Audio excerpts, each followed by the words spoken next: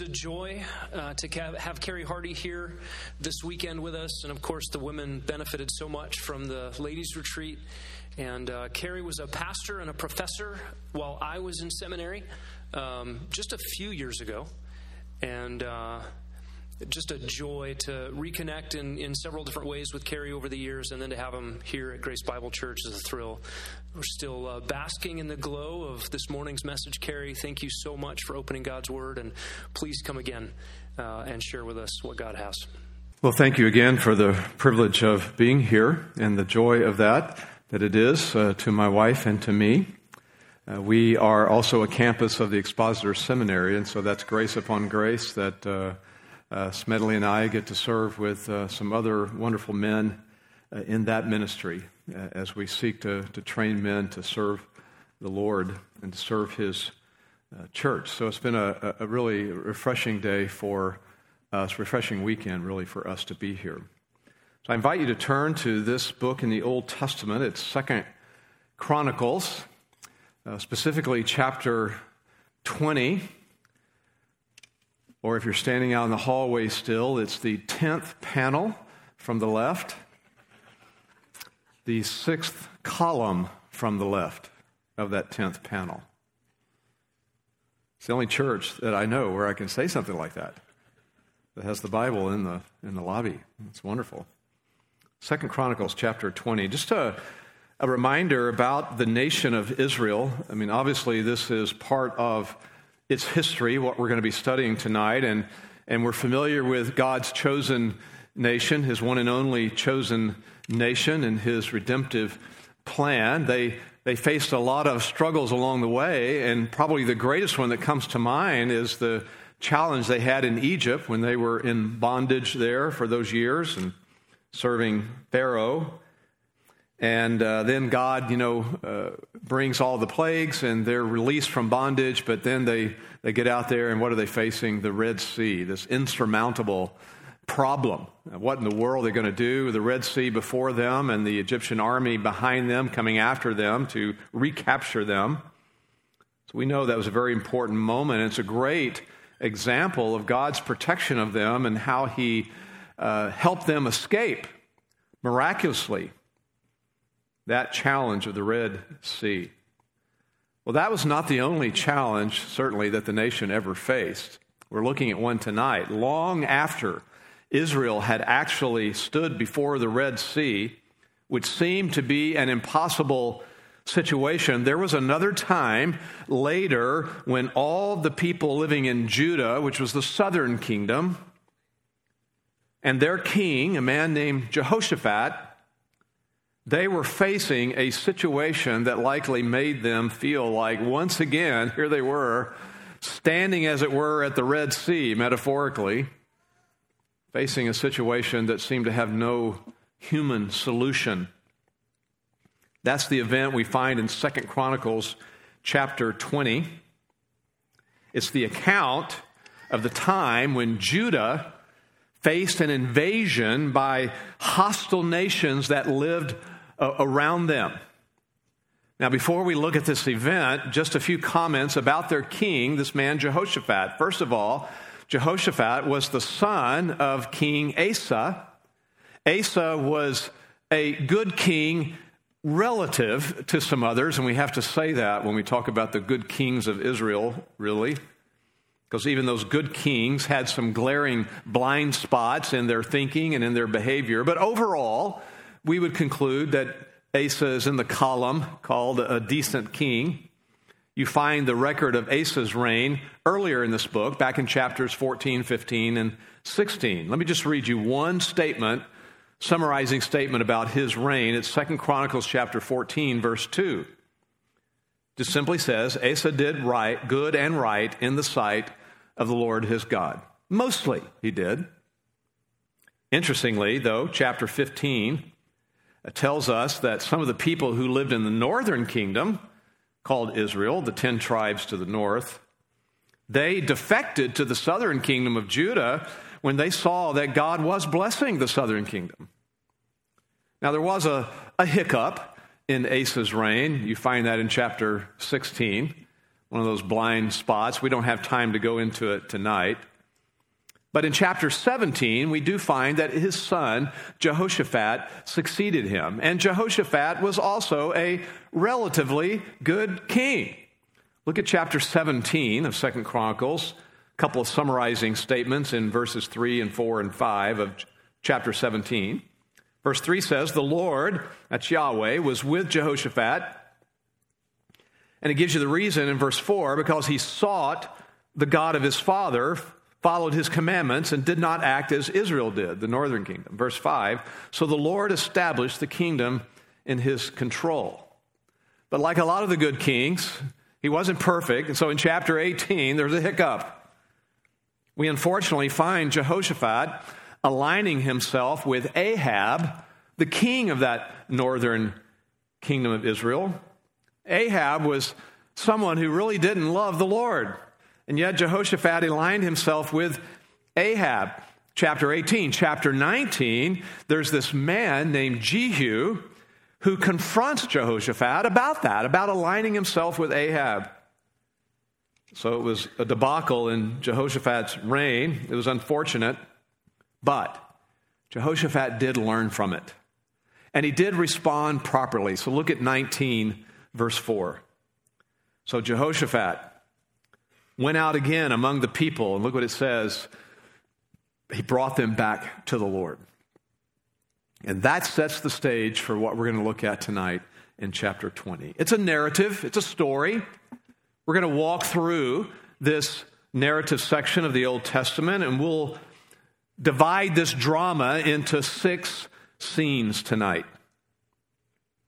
Now, scene number 1 is something that happened about 6 or 7 years before Jehoshaphat died. So we're going to label it this way. Scene number 1, the unexpected threat. The unexpected threat. Verse 1. Now it came about after this that the sons of Moab and the sons of Ammon, together with some of the Meunites, came to make war against Jehoshaphat. Now this was unexpected. This invasion, it was a combined force of 3 different groups. It mentions the Moabites and the Ammonites. Those were their neighbors to the north.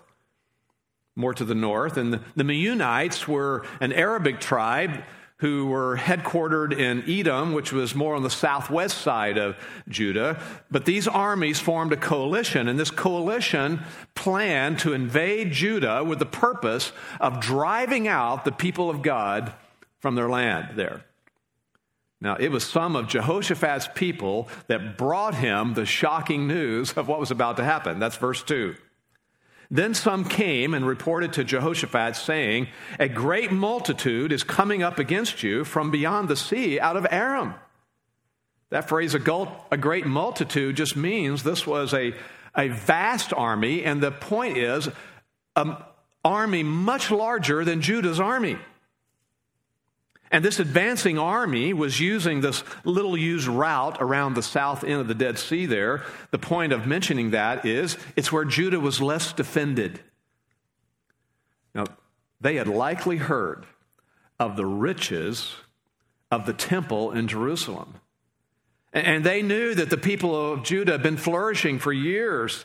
So they were going to come in this great horde to kill and to destroy and to plunder, to take these riches. This unexpected threat. We come to the second scene of this drama. The singular hope. The singular hope. Verse 3. Jehoshaphat was afraid. Now he did the math. He knew they were outnumbered. But he also knew something else, and that is where to go for help. Verse 3 goes on, and he turned his attention to seek the Lord and proclaimed a fast throughout all Judah. That term seek means not something weak. It's a very settled seriousness. It's the idea of fixing your heart on something. So the point is that ultimately Jehoshaphat was intentionally putting his trust in the Lord in this situation. And he called upon the people to fast. That was a way to express their humility, or more specifically, their humble dependence before God, on the Lord. And so they, in fasting, sincerely pleaded to the Lord for his help.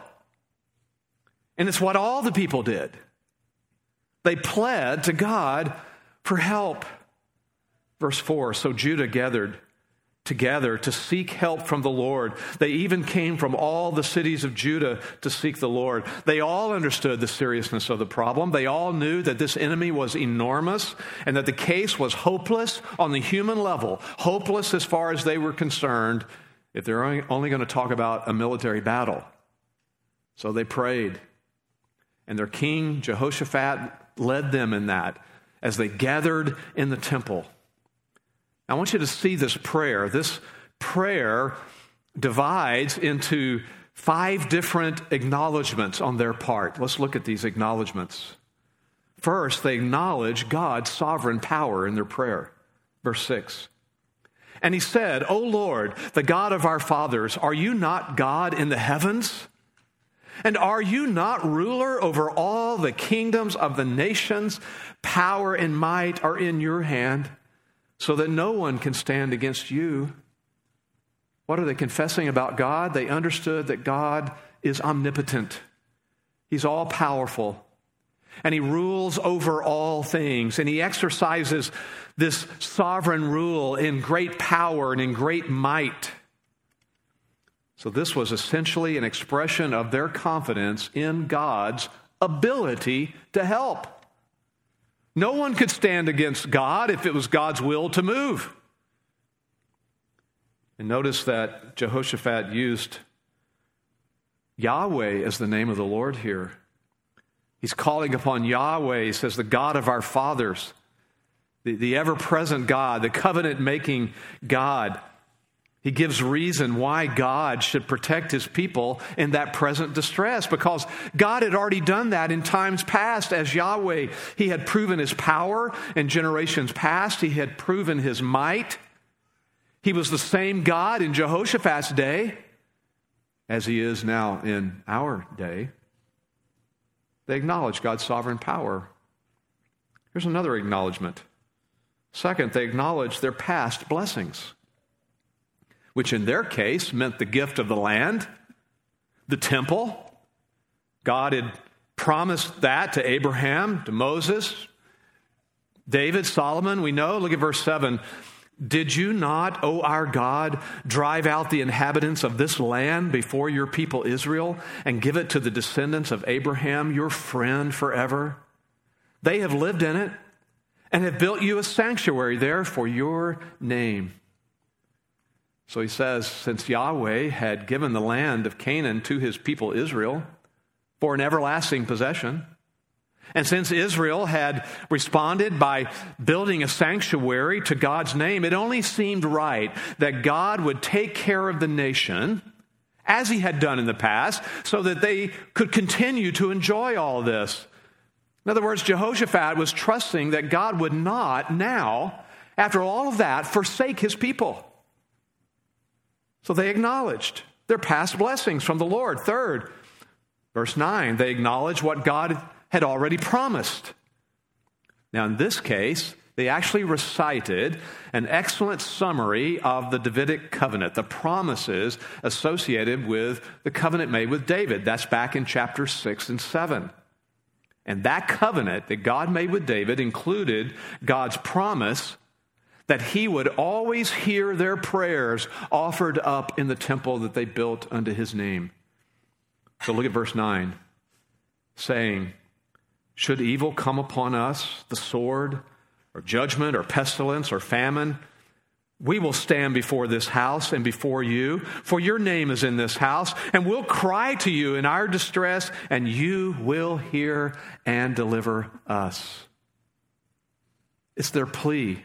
Should evil come upon us, they pled. Do you know that's basically what Solomon prayed at the temple's dedication? We don't have time to look at it, but back in chapter 6, verses 28 to 30, they're repeating some thoughts from that. And then back in chapter 7, verses 13 through 15, we find God's promises to answer that kind of prayer from his people. So Jehoshaphat is essentially pleading with God by saying this, God, what I'm asking is for you to do as you have promised you would do. They acknowledged what God had already promised to them. Here's a fourth acknowledgement in their prayer. They acknowledged their terrible circumstances. They didn't mince any words. Verse 10, now behold, the sons of Ammon and Moab and Mount Seir, whom you did not let Israel invade. You know, when they came out of the land of Egypt, they turned aside from them and did not destroy them.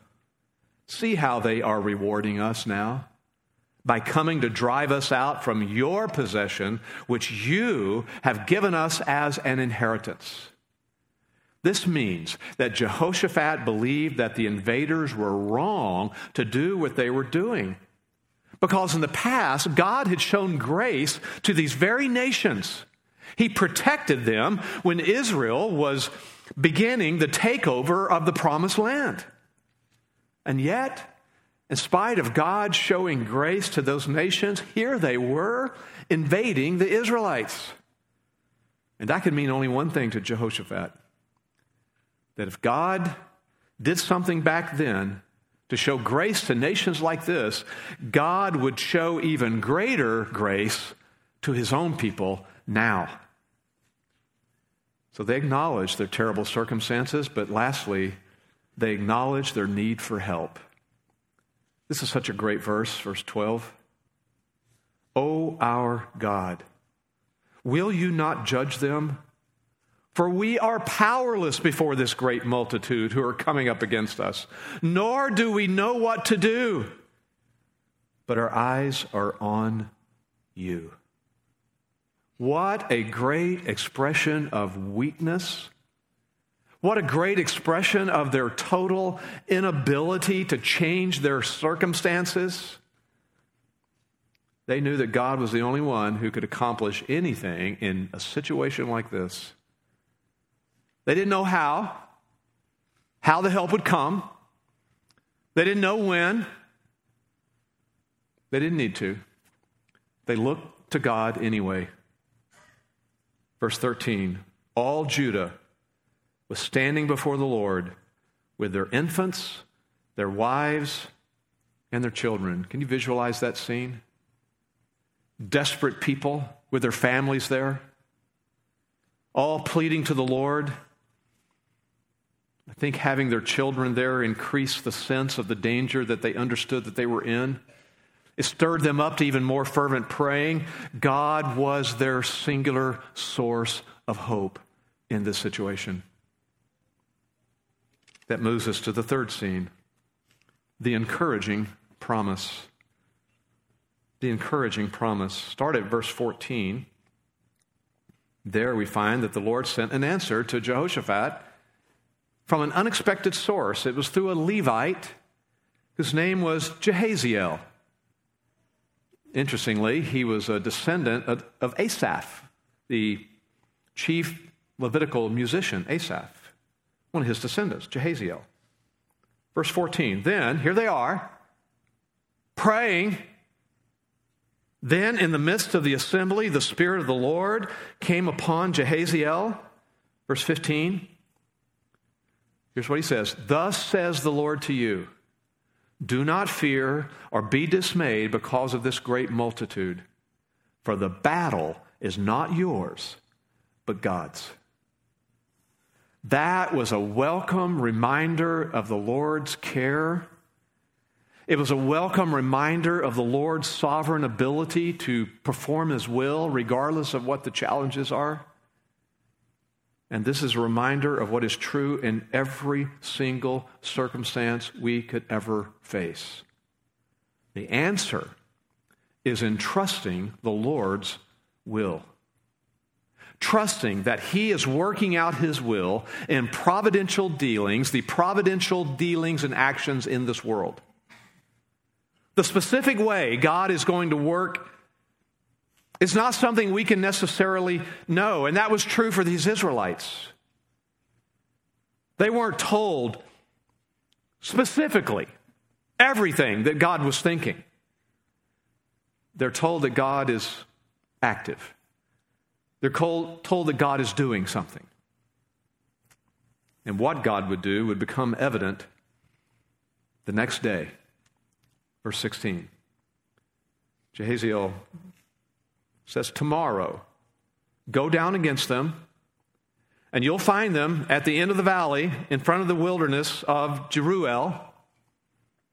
Just so you'll know, that wilderness was this high table land. It was along the Dead Sea. Just kind of get that in your mind on the left side, the west side of the Dead Sea, this high table land that was essentially a wasteland. That's where they are. So Israel went there. They went to meet the enemy upon this high table land, but not to fight. Verse 17. You need not fight in this battle. Station yourselves. Stand.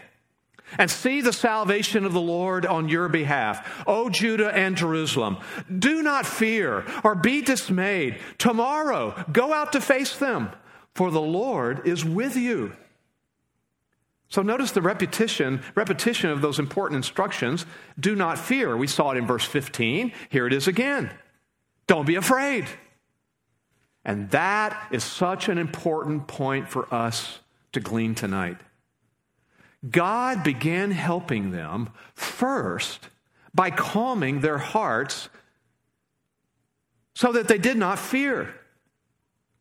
Calming their fears, you could say, so that they were able, without fear, to face whatever it was that might come. I want you to think about that for a moment, how often it's true that God gives deliverance to us, not so much by changing circumstances, but by quieting us. Angst is a good word. We don't use it very much, but God removes the angst in our hearts. So make that personal. Have you ever been in a situation where it's obvious that there's just nothing you can do? Something in your family, something in your own life, something related to the world at large. It's in those very situations that we don't need to fear. We can have calm hearts, even in the situation, just like they did. The encouraging promise. Here's the fourth scene. Let's call it the proper response. The proper response, verses 18 to 20. What did they do? What was their response to hearing all this? In a word, they worshiped. Verse 18, Jehoshaphat bowed his head with his face to the ground, and all Judah and the inhabitants of Jerusalem fell down before the Lord, worshiping the Lord. Verse 19, they stood up to praise the Lord God of Israel with a very loud voice. 20, they rose early in the morning, and when they went out, Jehoshaphat stood and said, listen to me, O Judah and inhabitants of Jerusalem. Put your trust in the Lord your God, and you will be established. Listen, this is where the spiritual battle is fought in our lives. It's in whether or not we genuinely trust God in difficult times. And notice something significant. This was their response before actually seeing what God was going to do. They didn't have to see the final answer. Before that, Jehoshaphat bowed his head with a face to the ground. Before that, Judah and all the inhabitants of Jerusalem fell down before the Lord, worshiping the Lord. Before that, they stood up and praised the Lord God of Israel with a very loud voice. That is what God demands of us. Here's the fifth scene. The shocking discovery. Verse 22, when they began singing and praising, they don't know what's going to happen yet. When they began singing and praising, the Lord set ambushes against the sons of Ammon, Moab, and Mount Seir, who had come against Judah, so that they were routed. For the sons of Ammon and Moab rose up against the inhabitants of Mount Seir, destroying them completely. And when they had finished with the inhabitants of Seir, they helped to destroy one another. I mean, if you ever wanted your smartphone on video, it's now. I mean, picture that. Here are the Israelites marching out, supposedly to battle, doing what? Verse 20, singing. praising. And no doubt the enemy could hear them coming, singing and praising. I mean, these people had been in battles before. This is incomprehensible. I mean, what kind of defense strategy is this? We've never seen this before. The invaders were expecting a fight. I'm sure they couldn't figure this out at all. I mean, the armies weren't rushing into battle in the normal way. They were marching, singing hymns. What kind of new style of fighting is this? And evidently, it greatly confused them. Now, we don't know exactly what happened, but somehow all this confusion led to a mistrust of one another.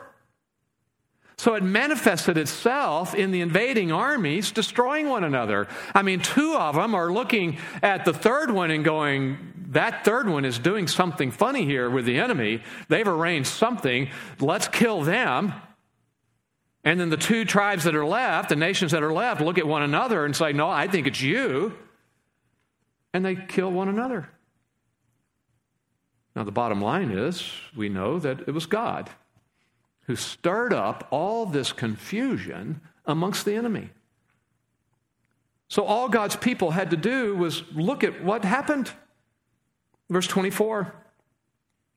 When Judah came to the lookout of the wilderness, they looked toward the multitude, and behold, they were corpses lying on the ground, and no one had escaped. Didn't see that coming. When Jehoshaphat and his people came to take their spoil, they found much among them, including goods, garments, and valuable things, which they took for themselves more than they could carry. And they were 3 days taking the spoil because there was so much. So Jehoshaphat, with his people, found them all dead, but also found all the wealth that they had brought with them. Evidently, these nations had gone forth with all their property because they were intending to drive the Israelites out and then stay. They were going to take possession of the land. So Jehoshaphat and his people went around and collected it all. Shocking discovery. And that brings us to the last scene of this great drama. Number 6, the appropriate conclusion.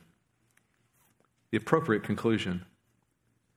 Then on the 4th day, they assembled in the valley of Berachah, for there they blessed the Lord.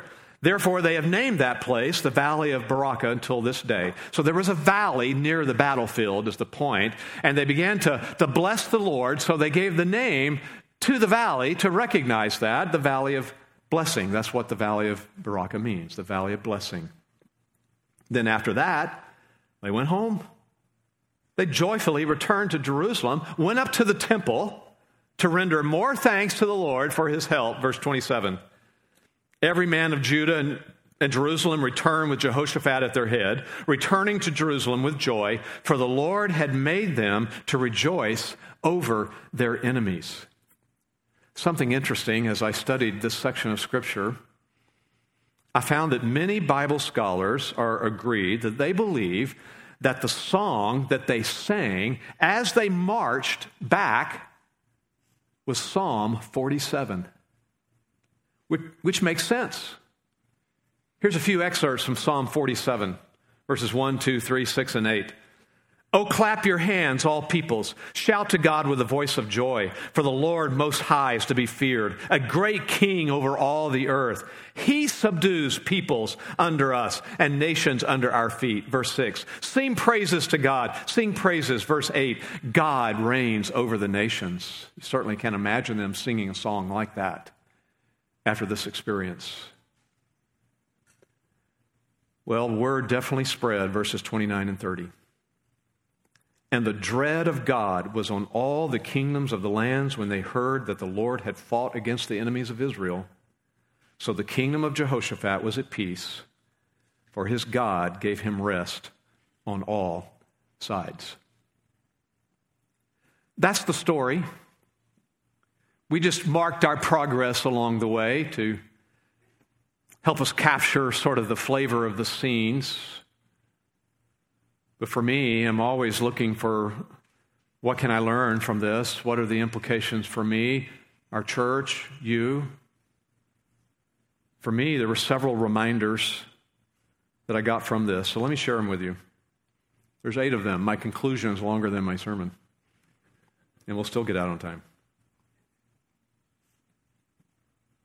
Here's 8 reminders. We ought to glean these reminders. Here's the first one. It's the reminder of the priority of prayer. Let's just start there for God's people.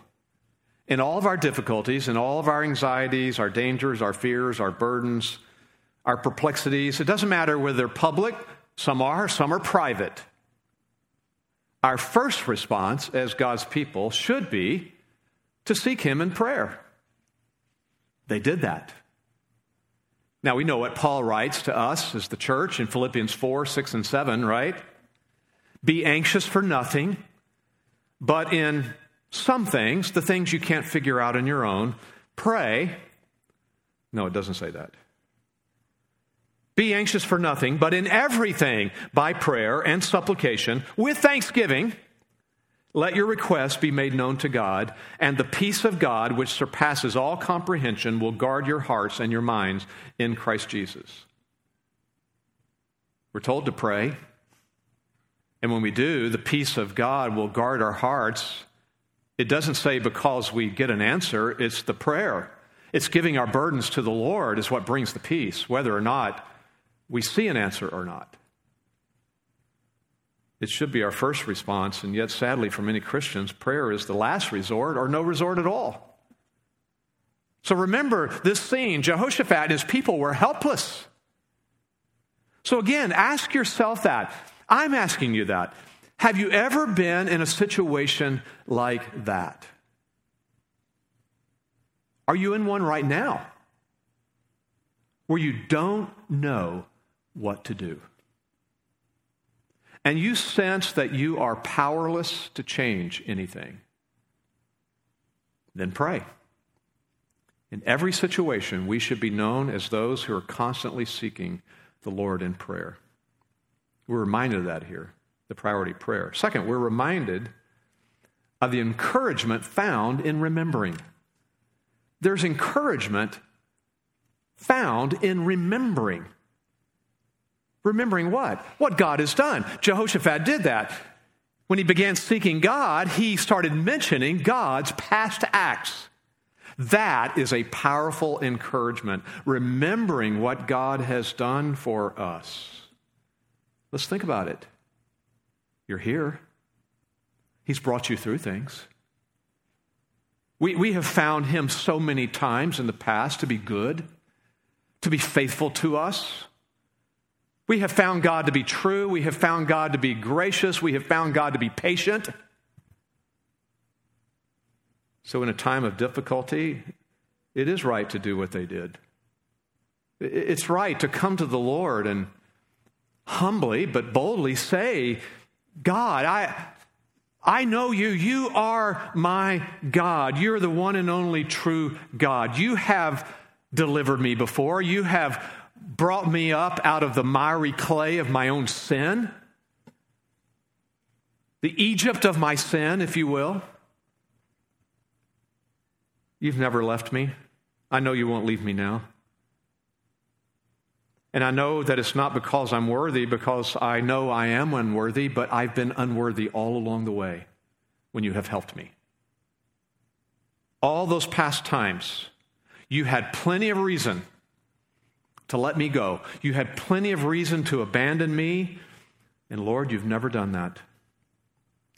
So here I am again, Lord, coming to you, the only true source of the help that I need. I'm just saying Jehoshaphat did that. He asked God's help by first recalling the past, so I think there's a place for imitating that. Here's a third reminder. It's the freedom we have to be honest with God. I love that as you read the Psalms, especially. The transparency is the word we use today, you know. The psalmist would honestly articulate his dire circumstances to the Lord and his sadness, his burden, his grief. And so the people of Judah did that. They articulated this terrible situation and condition. I think of Psalm 3 as well when I think of that. David had fled Jerusalem and the throne because his son Absalom had stirred up the nation against David and was leading them against the father, his father, the king, and trying to usurp the throne. We're going to kill his father. And he's escaped with a handful of loyal people. Except maybe his most loyal one, Uriah. He had him killed. David did. But he's out there in Psalm 3, and he starts off and he says, boy, our enemies are great. I mean, they are all around us. We are completely surrounded. And everybody's telling me there's no help from God. We can be honest with the Lord. In a sense, there is even strength in being truthful with God about our circumstances and our condition, truthful with how we feel, what our fears and anxieties are. I mean, he knows them anyway, so you might as well articulate them. Great quote from Spurgeon here. I can't be here this weekend without quoting Spurgeon, so I think I have 2 quotes from him. A long one. Listen. When we have no strength, neither know what to do, we come and just lay the case down at God's feet and we say, there it is. Our eyes are upon thee. Spurgeon says, perhaps you think that's not praying. I will tell you it is the most powerful form of prayer, just to set your case before God, just to lay bare all your sorrow and all your needs and then say, Lord, there it is. So Spurgeon writes, so go. Lay bare your sorrow before God. Just go and show your soul. Tell God what it is that burdens and distresses you. God's not moved by eloquence of words, but is swift to answer the true eloquence of real distress. So we honestly state the difficulty that we're in. And I think there's a practical reason for that. And this is why it's beneficial. Because it makes us more prone to watch for what he's going to choose to do. You sort of leave things in an ethereal, general way, and you sort of live your life in a general, ethereal way. But boy, once your antennas are up, this is what I've laid out before the Lord, then we watch, and no matter what he chooses to do or how he works in our situation, we're going to more readily remember our former condition, and we're going to more readily recognize that here we are, and somehow God has brought us through it. So it's helpful. There's encouragement found in remembering. Here's another reminder. It's the benefit in reciting God's promises. There's benefit in that. In our prayers, reciting God's promises, it's not allowed. It's helpful as well to say that, Lord, here's what you've promised. And I do believe you are true to your word. I believe you do what you say you're going to do. Now, of course, today we don't get new promises from the Lord. He's given us all we need, the promises in his word, the scriptures. So learn them. Repeat them to the Lord. The very things he's promised. God, you say in your word that you overturns things. You work things for good. For those who are called according to your purpose, you use things to conform us to your Son, the Lord Jesus Christ. And so, Lord, I pray that you would do that. God, you've promised that you do not allow your people to suffer more testing and temptation than what they're able to bear. But you give us the strength to endure, so I pray for that. You've told us, Lord, that if we humble ourselves before you, you give grace, and that you confirm us and you strengthen us at the right time. I'm just saying, learn the promises in God's words, repeat them to him, the very things he's promised, and that ends up strengthening and comforting you. There's benefit in reciting God's promises. Another reminder, this certainly reminds us of the true help that we need. The true help. What we need most in times of difficulty, whether we know it or not, okay? What you really need the most, no matter what you're facing, is to be saved from the fear of the trouble, not so much the trouble itself. You need to have your hearts quieted, calmed. You need to be rid of the anxiety or the fear, even if the circumstances don't change, because the trial itself ends up nothing if the sting to our hearts, to our inner man, so to speak, is removed. To say it differently, if your heart is not troubled, then your trouble is not so bad. When you wake up in the middle of the night, 2 o'clock in the morning, you can't sleep, and that trouble is like a monster that fills the room and hangs over your bed. It's the trouble of your heart that's the biggest issue. And I was so comforted by those words from Jesus in John chapter 14 to his disciples. Don't let your heart be troubled. It doesn't have to be. We're reminded here that this is a great need we have. This is really the true help that we need. Another reminder, it's our obligation to worship.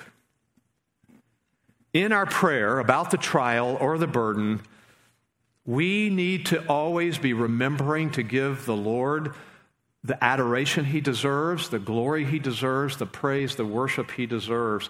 And that worship also strengthens us as it did them. And I stress the timing of that because the timing is significant. I mentioned to you that they worshiped before they saw what God was going to do. And so before the answer to the prayer comes, before the deliverance comes, praise him. Praise him for what is coming. Thank him for what he does, because what he does is always good and right and just. Thank him for what he's going to do, regardless what it is. Spurgeon comments on that it's especially sweet to the Lord, that kind of praise. Listen to this. He puts it so well. Though still the fig tree does not blossom, and still the cattle die in the stall, and still the sheep perish from the folds, though there should be to you no income to meet your want, and you should be brought almost to necessity's door, still bless the Lord, whose mighty providence cannot fail and shall not fail. Your song, while you are still in distress, will be sweet music to the ear of God. We're reminded of that here, this obligation to worship. Seventh, it's a reminder of the sovereignty of God, as always. I mean, what's happening here in this story is one of many views of God working out his redemptive plan that he formed in his own eternal mind, protecting his chosen nation to fulfill his promises. He's a sovereign God. That's what he does. And applied to us, there's a sovereignty we need to understand when it comes to his prayers, our prayers to him. We have to keep something in mind. That as a sovereign God, his answers can take more than one form. And basically, we might be able to flesh this out a little differently, but in my way of thinking, there are 4 basic answers that God has to our prayers.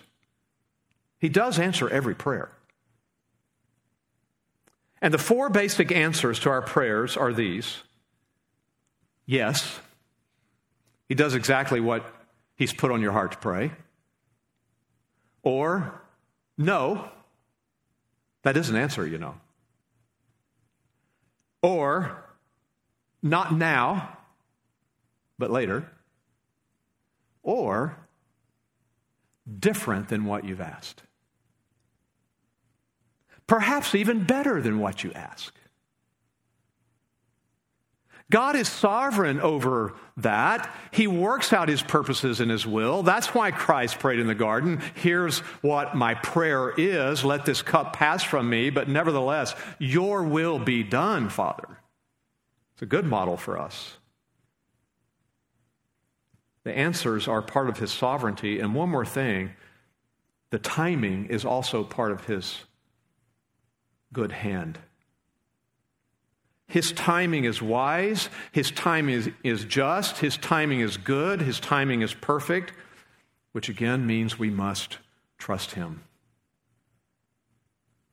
This is a great reminder of the sovereignty of God, and He's trustworthy. So maybe one more. Certainly it's a reminder of the priority of prayer. Don't forget that. The encouragement we find in remembering all that God has done for us in the past. Be honest with the Lord. He knows your heart anyway. Recite His promises. Know His word. Speak that truth.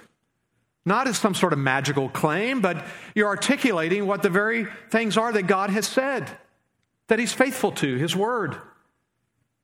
And keep in mind the real help that you need at the end of the day. Though you want the circumstance to change, I get that. But even more than that, change me.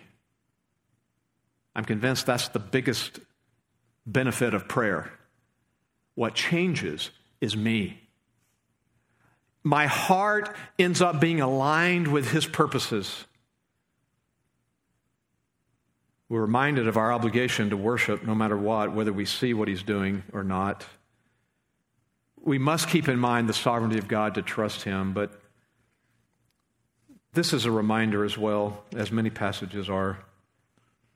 It's a reminder of the need to know Christ.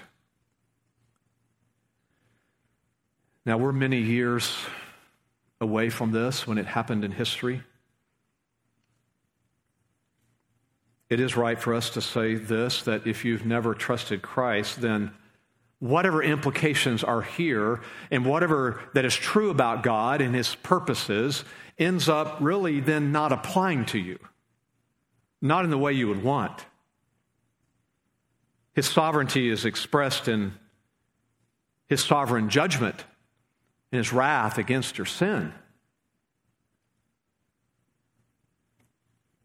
And when it comes to the trials and the battles of life, well, you are on your own. You fight your own battles. You do have to bear your own trials. You do pretty much have to carry your own burdens. And frankly, I can't think of anything worse than going through life like that. You've said it before. You've seen it when Christians suffer and you suffer. Someone in the church goes through a great trial or loss or tragic situation. We think about that, how God gives grace to His people, but those who don't know the Lord, how do they make it through these times? What a horrible way to live, not knowing Christ, fighting your own battles, and then coming to the end of your life and the last great day of the judgment bar of God and having to give an answer for your sins. And not only have you borne all your own trials along the way, but now you'll bear your own punishment.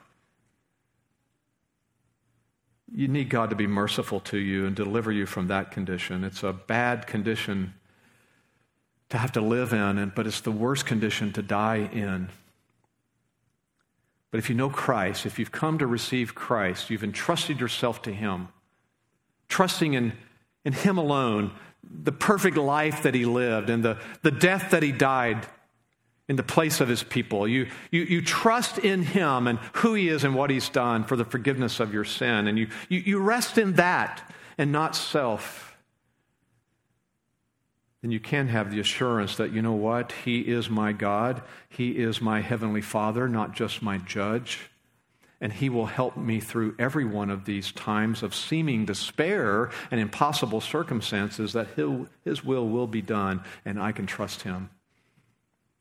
And when I go to heaven, when I die, I'll go to heaven and be with Him forever. Let's pray to the Lord.